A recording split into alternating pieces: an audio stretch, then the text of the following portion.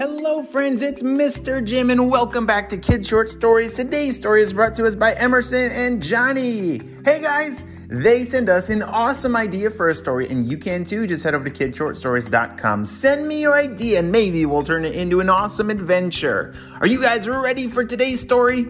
Me too, let's go!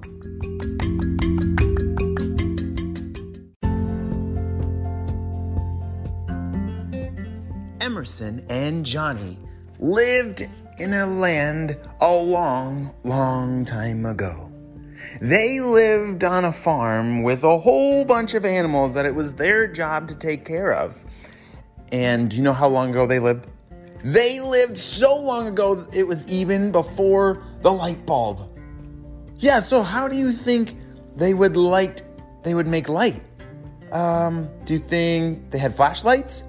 No, it was before flashlights. Could they flip on a switch on the wall to turn on the lights? Oh yeah, there's no light bulbs. How are they going to do this? Oh, that's right. A long time ago, they had lanterns and candles. So the light would come from a tiny little flame or a piece of the fire. Yeah, and so that is the only way that you could light up a dark place. Emerson, where are you? We gotta close up the barn. It's getting late. Emerson and Johnny, it was getting time for them to close up the barn and put all the animals to sleep because it was getting very windy, and so they had to put all the animals back in their stalls. Yeah, it's not good to leave animals out when it's very windy like that. The cows and horses and pigs, they all needed to go into a safe place so that no trees would tip over or branches. And so they were doing a very good job. Emerson and Johnny both led all the animals into their places. All right. Hey, Johnny, can you get the pigs? I'm going to get all the horses. Emerson ran out to get all the horses and brought them back in. Johnny was just finishing up with the pigs, which are very hard to get them to obey because pigs are very silly, stubborn creatures. Come on, guys, shouted Johnny as he had to push some of the bigger pigs because they just didn't want to move. Ugh, you guys are so heavy. Ugh. Johnny pushed with all his might and finally got the last pig back in the barn. Johnny, we gotta hurry. The wind's starting to pick up. And just like that, a big branch came crashing down next to the barn. Crash! Whoa! Emerson, are you okay? Yeah, I'm okay. It just missed some of the horses. We gotta hurry. They finished getting all the horses and the rest of all the animals back into their big barn. Whew, that was a close one. All right, well, let's make sure we blow out all the candles and blow out everything. And then we can get back inside. Emerson and Johnny started going around and blowing out all of the lanterns and the candles that had been giving them light. And then, all of a sudden, something terrible happened. One of the lanterns on the far side of the barn got blown over by a big gust of wind. And that lantern fell right onto a pile of straw. Oh no, this is bad. Emerson came running and saw the flames just start to ignite and get really big and really hot. Johnny, we gotta get the animals out of here, fast! They both worked very hard together to get all the animals back into the open pasture because with a fire nearby, the barn is now not a safe place to be. What are they gonna do? It's so windy and now there's a fire. As the fire began to grow and spread, the wind began to pick up little pieces of ash and ember and blow them all over the place.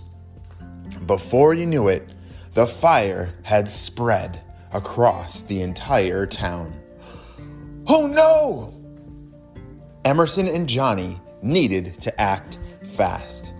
They were a part of the firefighting team that was in this town. And so they ran to their firefighting HQ and got all the firefighters' attentions and told them exactly what was going on. As soon as Emerson finished describing all the problems of how the fire was spreading, everyone got to work. They grabbed all their buckets and their wheelbarrows full of water, because even way back then, they did not have fire trucks. They only had buckets and wheelbarrows, and it was going to be really hard to get all of this fire put out. But they never gave up. It was a good thing that there was a river flowing nearby, because what flows in a river that could be helpful right now? The water! Yes! And so they would form a line of people, and one person would dunk a bucket into the water and then pass it to the next person, and down the line the bucket went all the way to where the fire was. This fire brigade was very fast. Johnny was in charge of this line, and so he had about 15 buckets that he was sending back and forth through the line. They had to get this fire out fast because the wind was starting to get even stronger. Emerson had a plan. She knew that there was some of the canals that flowed through the farmland that they could open up and let the water flow through the canals that was built to hydrate and water all their plants. If she could do that, that would make the water spread a lot faster so that they could get it to where all the fire was. Emerson ran up to the river where she had to open up that canal to let all the water flow in. All right, everyone, Emerson shouted. I'm going to open up these canals. It's going to flow the water everywhere. I need you to, everyone, grab a bucket. Everyone in the whole town started to help. Everyone grabbed a bucket and got to work.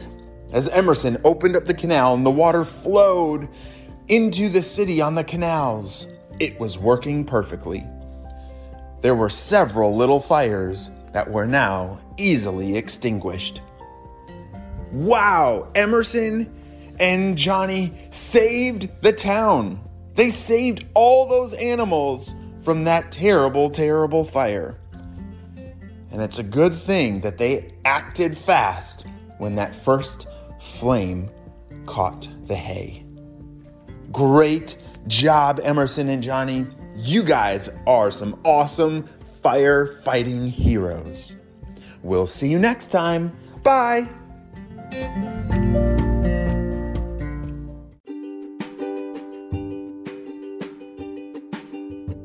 Great job. You listened all the way to the end, and you know what time it is. It's time for good shout outs. I want to say hey to Carol from Bedfordshire, Adriel, Austin, and Oren from Canada, Dylan from California, Alex from Granite City, Illinois, and William and Jacob from Ontario, Canada. I'm so glad that you're all on our Kids Short Stories family and on our spy team. We could not stop Dr. Stinky Breath without you.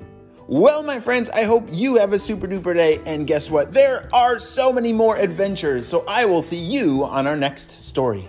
Bye.